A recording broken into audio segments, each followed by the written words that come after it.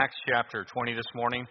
Also, I forgot to get with Sean. Senior Saints will be canceled this week. I will be out of town. I'm leaving Wednesday to preach a missions conference up in Fairbanks. I won't get back till actually late Sunday night is when I'll get back in town. Acts chapter 20.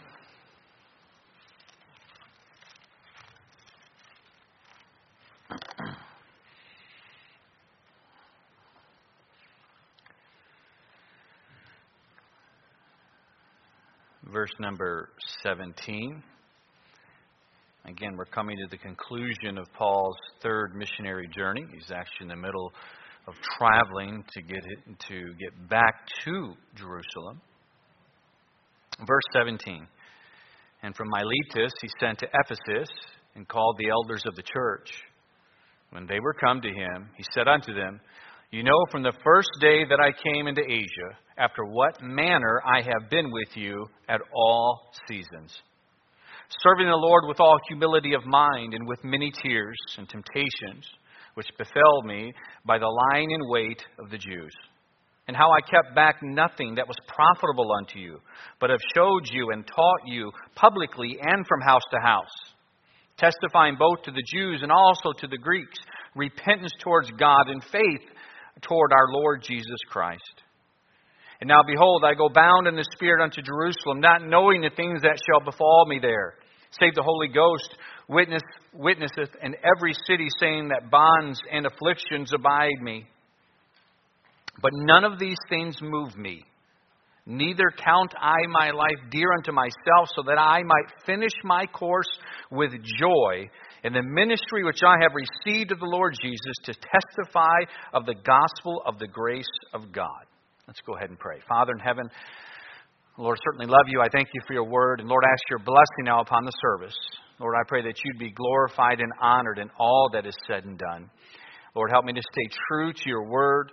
May your Spirit have free course, Lord, and work on our hearts. Again, draw us closer to you. I do pray if there's anyone here who has never truly been converted, Lord, I pray for that conviction and that drawing. Lord, that even this morning they repent and place their faith in Jesus Christ. Again, Lord, certainly love you, and I pray and ask all this in Christ's name. Amen. Of course, Paul, as I said, is on his way back to Jerusalem, completing his third missionary journey. Remember when this trip started off basically in Ephesus. He had finished his second missionary journey there. It was there just a very short time, and he returned right to it.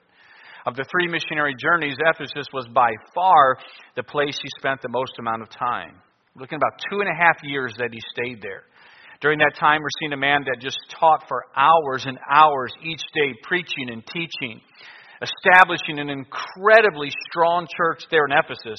Even a church that during that time was going about and establishing different churches there in Asia Minor or modern-day Turkey. Establishing the other churches that we see in the book of Revelation.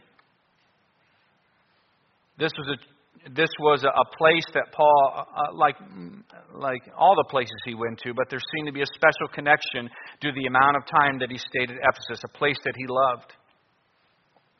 Paul, when he lands at Miletus, he has a couple of days before the boat takes off towards Jerusalem, towards that coast. And so within this couple of days, again, he doesn't rest. He always uses time wisely. He's about 30 miles from Ephesus, so he sends for the elders, the leadership in the church. He asks them to come down. The elders come, and this discourse begins. You can imagine from the time they arrived, this is going to be somewhat emotional. Again, he spent 2.5 years there. When he showed up in Ephesus, there might have been just perhaps a few scattering of Christians. But now a church is grown and it's strong. It's establishing other churches.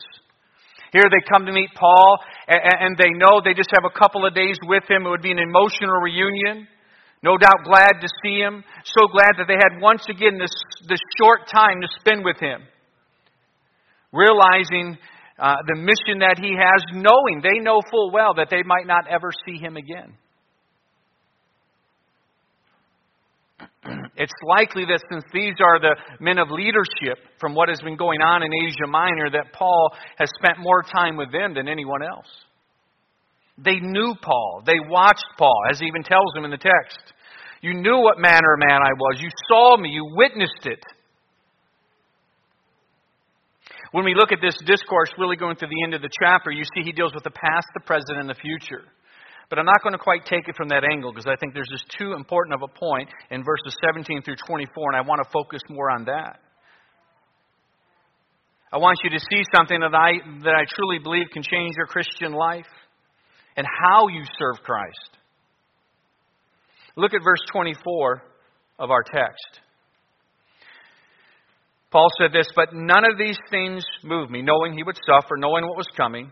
Neither count I my life dear unto myself, so that I might finish my course with joy." It wasn't that he was fatalistic. Well, I don't care about life anymore. I don't care what happens to me. Well, it had nothing to do with that. He had one primary goal, and that was to finish his course, to finish what God gave him to do.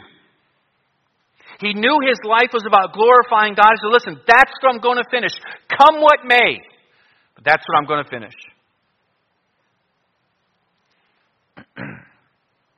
He knew the key to finishing life with joy was finishing God's will. But the question is, how do we get there? I mean, Paul looked at his life as a competitor. That like he was in a race. He does it here. He does it in several places in Scripture. He looked at it as this race that he wanted to finish. He wanted to finish in such a way that the Lord God was pleased with him, that he would hear, "Well done, my good and faithful servant." He wanted to finish what God gave him to do. But how do we get there? How do we get there? I mean, our hope, I would imagine for all of us, would be to finish our life with joy. It's sad when the last months or years or weeks of a person's life are simply filled with reflection of a life that has been wasted. When they look back thinking, what does it all matter what I've done? What did I really accomplish in life? Because as that day approaches, you begin to realize with more clarity that only what's done for the Lord is what matters. If you want to finish this life with joy, as we're going to see, the key is making your life wherever the Lord has you. Making your life about God. Determine, I will finish what God has given me to do.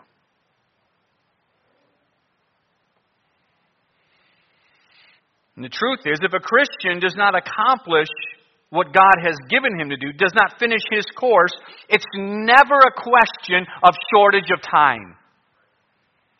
It's not.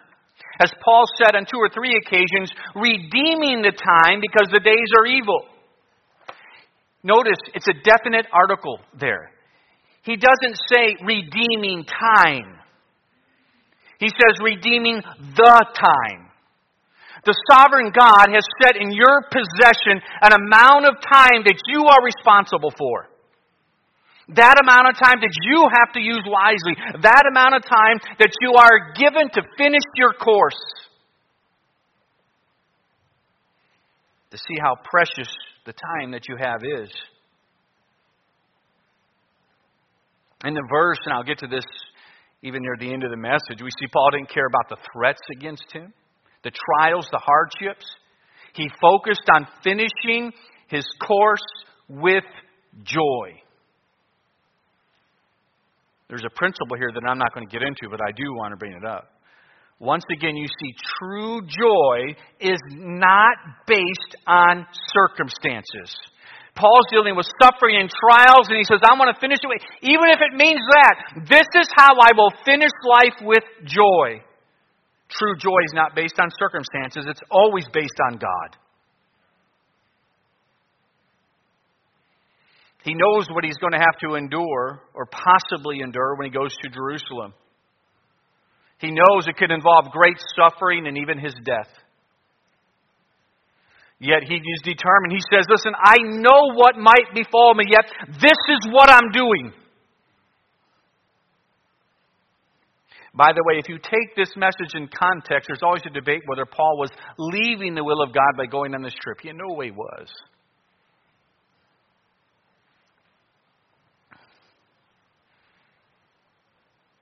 Joy is based on you finishing what God has given you to do. From this text, we see 6 character traits in Paul's life that led to him or put him in a position to be able to finish his race with joy. You see, the way that we succeed in life as a Christian, whatever field you are in, is never based on a method. There's so many books on this method of success and this method of success, and if you'll do this, even within churches. It's never based on a method when it comes to the Lord. It's always based on character. Let me give the 6 things and then we'll jump into this. If you want to write them down, you're going to have to write quick right now because there's 6 of them. Motive, mind, matter, might, message, and martyr. So let's jump into these. The first one being his motive. Motive is so important. Verse 19, the first 3 words. Notice what the guy was living for. Serving the Lord. That's what it was about from the Lord Jesus Christ. It really was all about God. These simple words show us his motive in life. He was not living for his name. He was not living for money. He was not living for the easy life. He was living for the Lord. He didn't live to please people. That wasn't what his motive was. He said, who I am a servant to, who I will serve is God. That's what my life will be about. Listen, this simple principle here can help change your life. I mean, think about that. Let me look at it in 2 areas. Let's even say you're in ministry. Let's say you're a Sunday school teacher or nursery or cleaning the church. But you're a Sunday school teacher and you come in and you have all those kids in your classroom or those teenagers or those adults that you're going to be presenting God's truth to. What you have to make that about isn't even those children. Isn't those teenagers. You have to make it about the Lord. Of your responsibility before God. As if the Lord is in that classroom. As if He is present when you're teaching His Word. Because you're serving Him. You make it about the Lord. This applies to your work. When you go to work tomorrow, whatever field you're in, you make it about the Lord. You make it as if, because there's a truth to it. It's not imaginary. You make it as if who your immediate supervisor is the Lord Jesus Christ. That'll change how you work.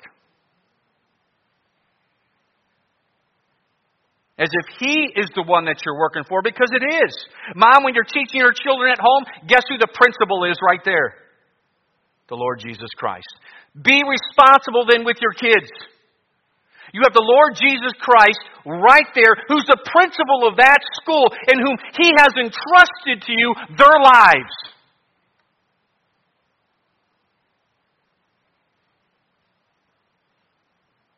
It's about serving the Lord.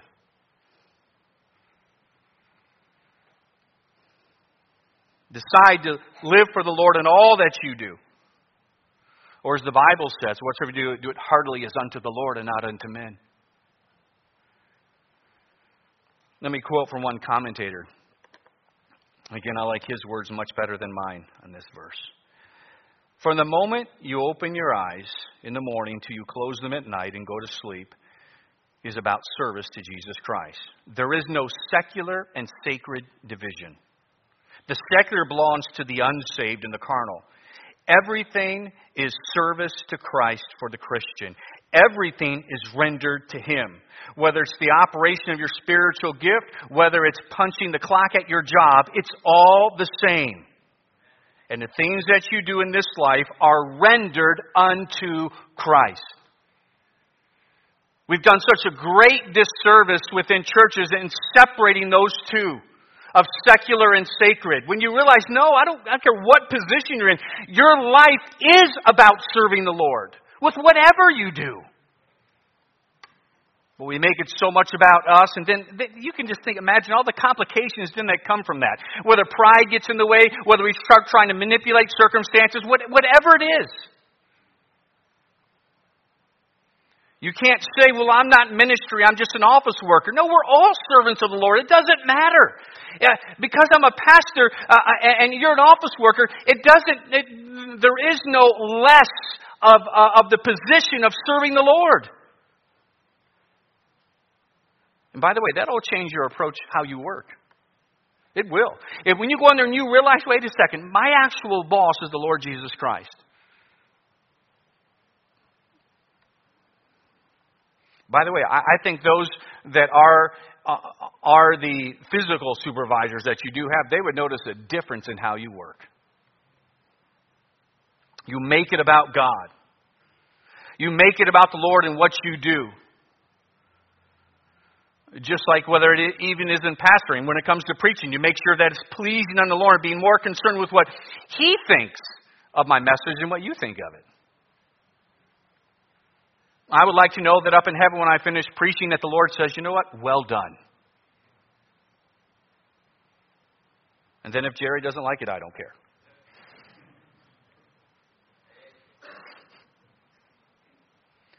Number 2, we see his mind.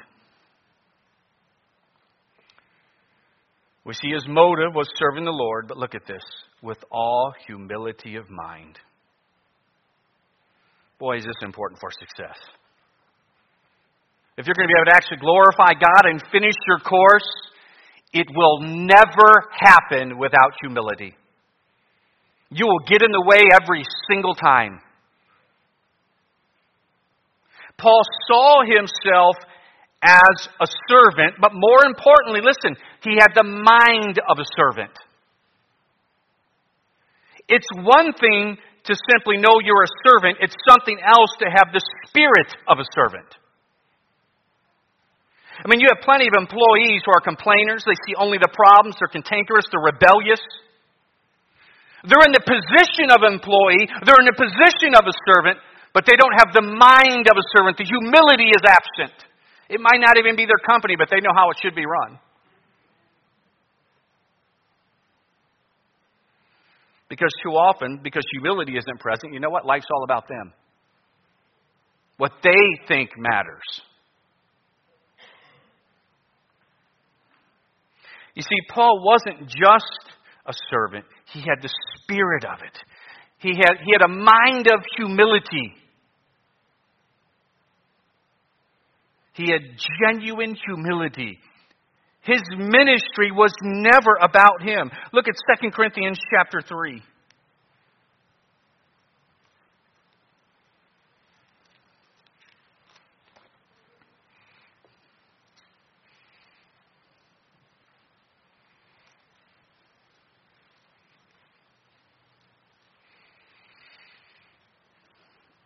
I like his wording here. It shows such humility.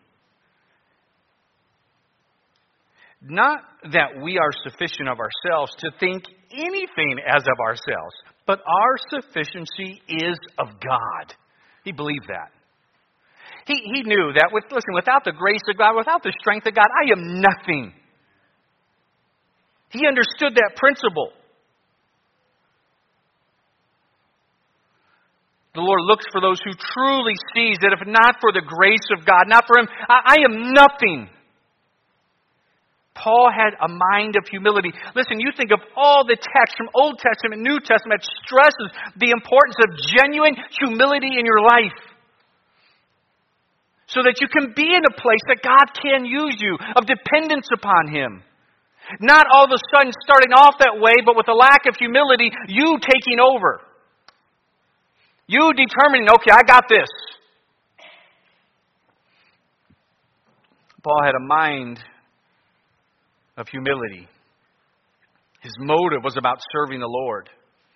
Look what else we see in verse 19, number 3. And with many tears.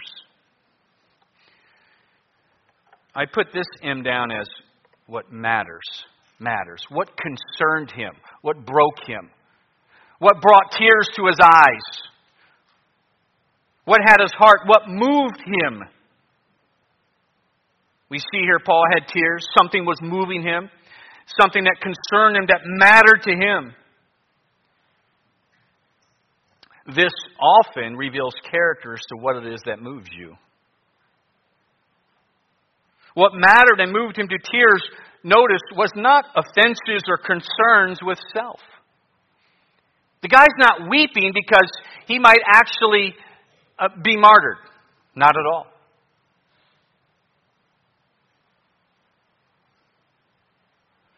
I mean, there are multitudes that were actually doing wrong to Paul, including those I'm talking those who had been converted, many of those even in leadership position in the churches that Paul himself established.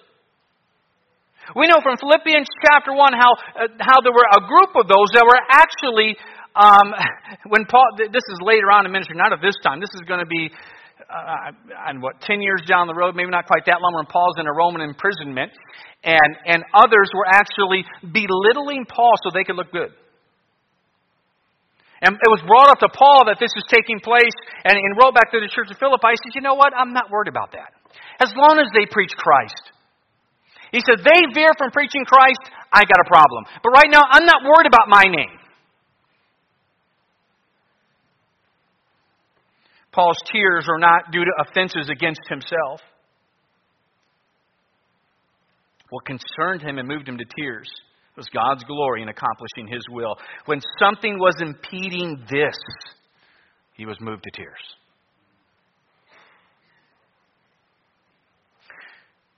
We see this in the Word of God. We see this in Romans chapter 9, that Paul wept for those who did not know Christ. In the context of Romans 9, verses 1, 2, and 3, he's referring to his own countrymen even. How he was broken over the fact of their blindness to the truth of the gospel and who the Lord Jesus Christ actually is. What moved him was those who were lost apart from the truth of the gospel moved him to tears. We know from 2 Corinthians chapter 2, also what moved him to tears was struggling, immature, carnal Christians. Those who weren't growing as they should. Those he knew that had a measure of truth, but staying in this immaturity, failing to glorify God with their life. That moved him to tears.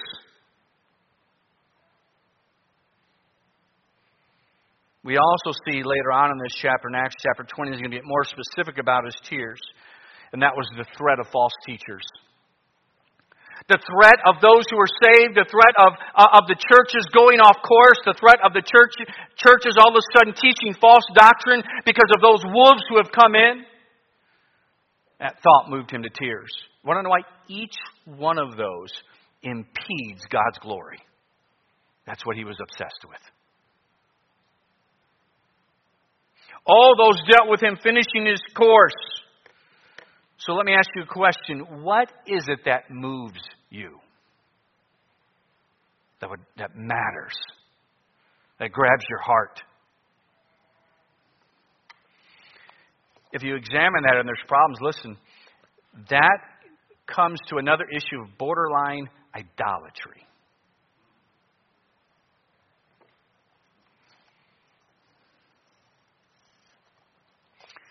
The truth is, without this one in place, this is important, this will never take place in your life. You will never serve the Lord with passion. Because the heart's not there.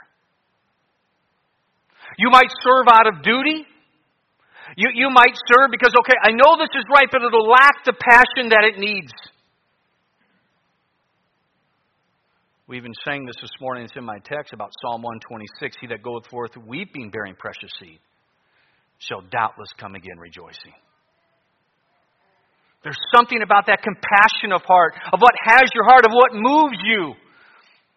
Again, when it's connected to your heart, it affects your intellect. It's going to cause you to serve with a measure of passion. No doubt, the leaders at Ephesus, time and time again, they saw the tears of Paul. It's not just this day.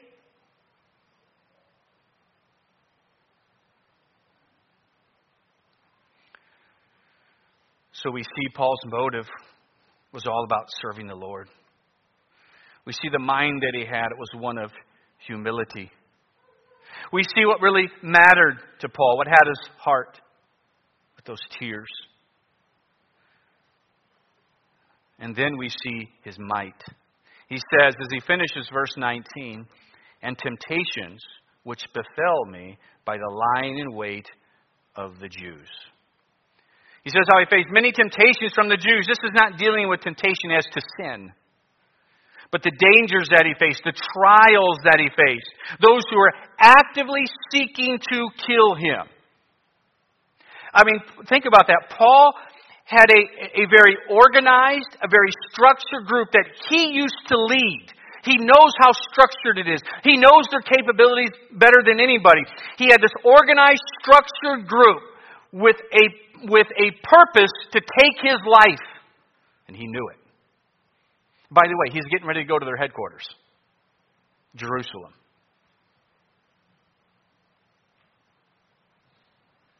They were actively seeking to kill him. As a matter of fact, ironically, a reason that he's able to hold this meeting with the leaders of Ephesus is because of a plot that was to kill him.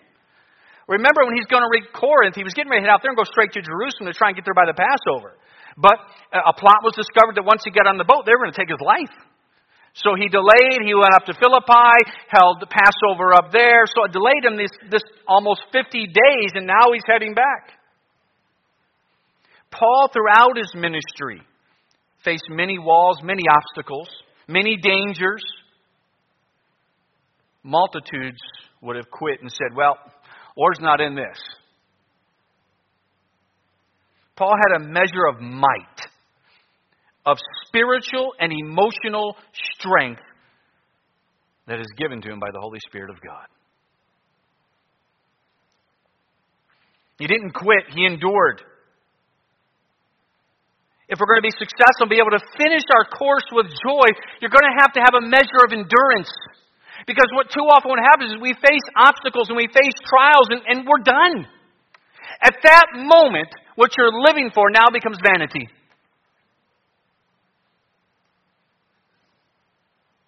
He stayed focused on the goal. He kept his mind, as we see this in 2 Corinthians chapter 4, off all the circumstances and just focused on God.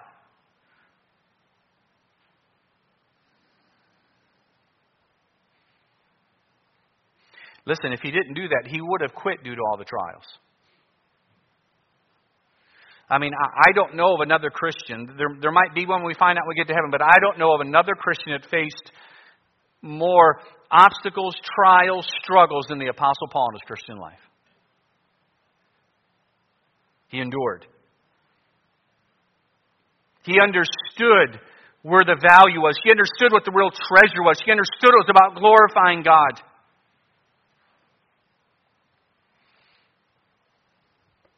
The truth is, when we follow God's will, it will always be met with some resistance. If you have the mindset it should just be easy, you're approaching this so wrong.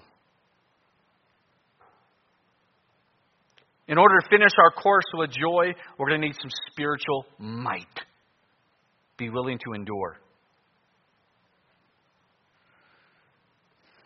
Number 5. Look at verse 20 and 21. His message. And how I kept back nothing that was profitable unto you, but have showed you and have taught you publicly and from house to house, testifying both to the Jews and also to the Greeks repentance towards God and faith toward our Lord Jesus Christ. Paul was a man, as we're going to see here, stayed faithful to the Word of God. He breaks it up in 2 areas. His message to those who were saved and his message to the lost. To those who were saved, he said, listen, I held back nothing that was profitable unto you. Nothing. So what's he talking about there? Well, let's think about this. What is profitable? 2 Timothy chapter 3, 16. All Scripture is given by inspiration of God and is profitable. He's going to get more specific about that later on in this discourse. He stayed true to the Word of God. He spent his time. We went over the hours he would spend in Ephesus teaching and preaching. He started off, of course, it was publicly in the synagogue and in the school of Tyrannus, and how all the hours that he put into that every single day, getting them into the Word of God. Teaching and preaching, getting them grounded, getting them established. This wasn't a modern day worship fest. It wasn't. It wasn't a feel-good come together. So listen, he knew you need to know God. He wasn't about providing a little concert. You can just dwell on all your little trials in the valley, but God is there. No, it was about knowing God. It was about being able to leave there with more knowledge, with a desire to glorify Him, knowing how to go about that.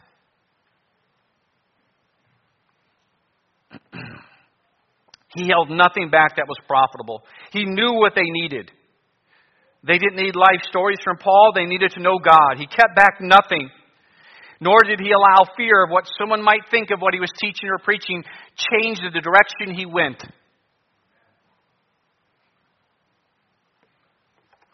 Publicly, even privately, from house to house. We're not dealing with visitation right here. Paul was reinforcing what was taught. This man didn't stop. He knew the importance of it, of trying to get them grounded. Paul lived, I'm going to quote from Stott here, what he wrote. He said, he was referencing the life of the Apostle Paul. The less the preacher comes between the word and the hearers, the better. What really feeds the household is the food which the householder supplies. That's God, not the steward who dispenses it.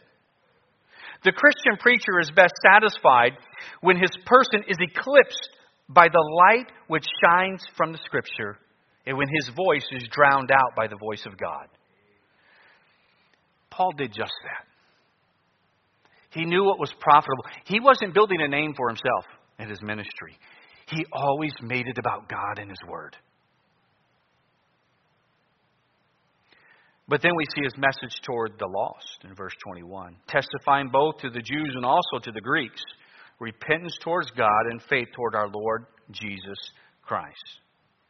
Here was his message to the lost. He stayed true to the gospel. He stayed true to a complete gospel, not watering it down, not changing it.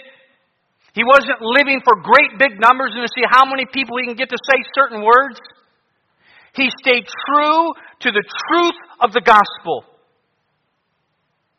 Repentance is often attacked or improperly defined to fit one's particular view. The word menatoa simply means a change in mind which leads to a change in action. It means to be thinking in one direction, but then whether knowledge is imparted, something occurs, and that change of mind goes to a 180. Not at 10 degrees. Well, maybe. No.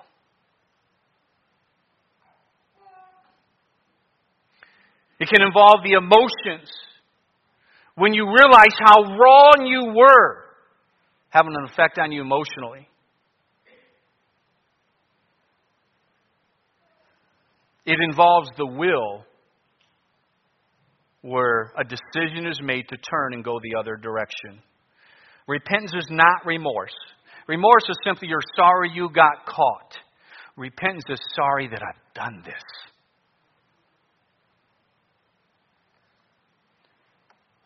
See, it is that repentance towards God and faith in the Lord Jesus Christ. Of understanding they all knew Paul's message of what he preached about Christ. We're looking at that in the book of Romans. How all that Christ did. How He became sin for us. How we are justified by faith alone in Christ. That is the answer. It's not in baptism. It's not in church membership. It's not in anything you do. It is you seeing that you're going to be judged of a holy and righteous God, but knowing what Christ did to save you when He took your place in judgment on that cross, defeating death and rising again from the dead. And that person who will turn from whatever they're trusting and change their mind about God, their position and their condemnation and their sin, to place their faith solely in Christ, God will save them. Listen, and we all have that same responsibility that the lost need to hear, a clear presentation of the gospel. This was written, by Baxter in 1656. He was talking about when presenting the gospel. 1656. I marvel how I can preach slightly and coldly. How I can let men alone in their sins, that I do not go to them and beseech them for the Lord's sake to repent. However they take it, and whatever pains or trouble it should cost me, I seldom come out of the pulpit, but my conscience smites me that I have been no more serious and fervent than I have. It accuses me not so much for want of human ornaments or elegance, not for letting fall an uncomely word, but it asks me, how could you speak of life and death with such a heart? Shouldest thou not weep over such a people? And shouldest not thy tears interrupt thy words? Should not thou cry aloud and show them their transgressions and entreat and beseech them as for life and death? We have the message. And I assure you, finishing your course, having the right message is key. May we present that message with passion. And lastly, verse 22 through 24. Martyr. He says this, "And now behold, I go bound in the Spirit unto Jerusalem, not knowing the things that shall befall me there. Save the Holy Ghost witnesseth in every city, saying that bonds and afflictions abide me. But none of these things move me, neither count I my life dear unto myself, so that I might finish my course with joy in the ministry which I have received of the Lord Jesus Christ, to testify the gospel of the grace of God." Paul goes on to tell them, listen, this very well might be the last time that you see me. I know when I go to Jerusalem that I am putting myself in great danger by making this decision. When we get into the next chapter, it's going to get even more specific about what he's facing through our prophecy, that he would indeed be bound. But at this place, Paul says, I am bound in my spirit to go. He knows this is what I need to do. This is what the Lord wants. He was determined. He was set. This is, if I'm going to finish my course, what God has given me to do, this is it. You can see the boldness to his drive to want to glorify God above all else. He did not put self-preservation above his goal. Too often, self-preservation is our goal. How many people just live for that? I mean, they just live to pamper themselves, thinking, okay, I'm just going to live as long as I can. I'm going to pamper myself. You're going to die. That's what's going to happen to you. You are so much better just to get obsessed with the will of God and trust Him in His sovereignty. Follow Him.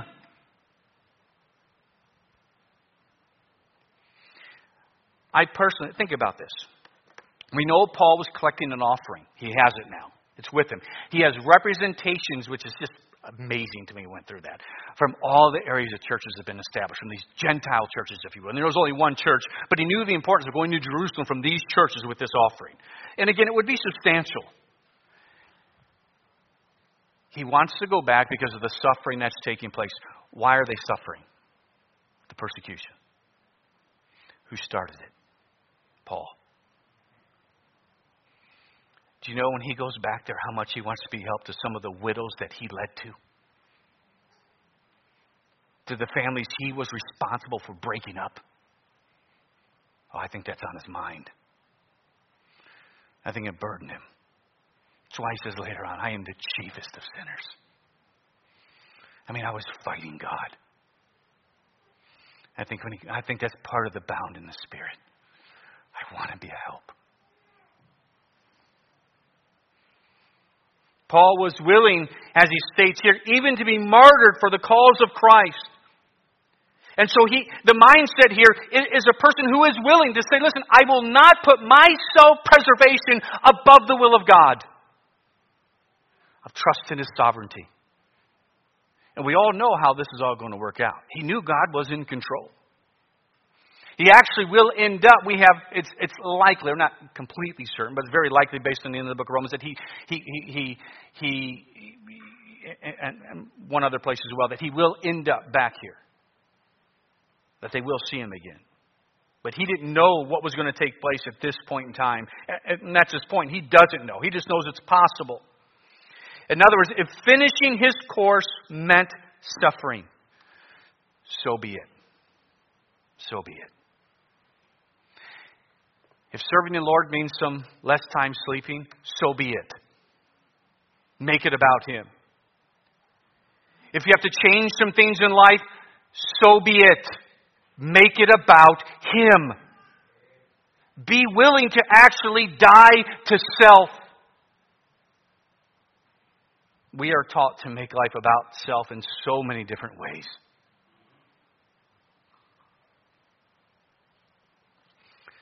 Again, Paul's words here in showing willing to be martyred, it just simply shows his faith in God's sovereignty. Paul is not desiring to be martyred. Do you understand that? He's not desiring to go through suffering.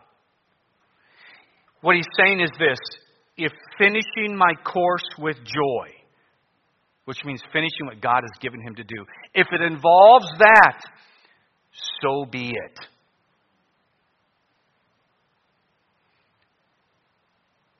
He trusted in God's divine protection, and if the Lord chose to allow suffering, so be it.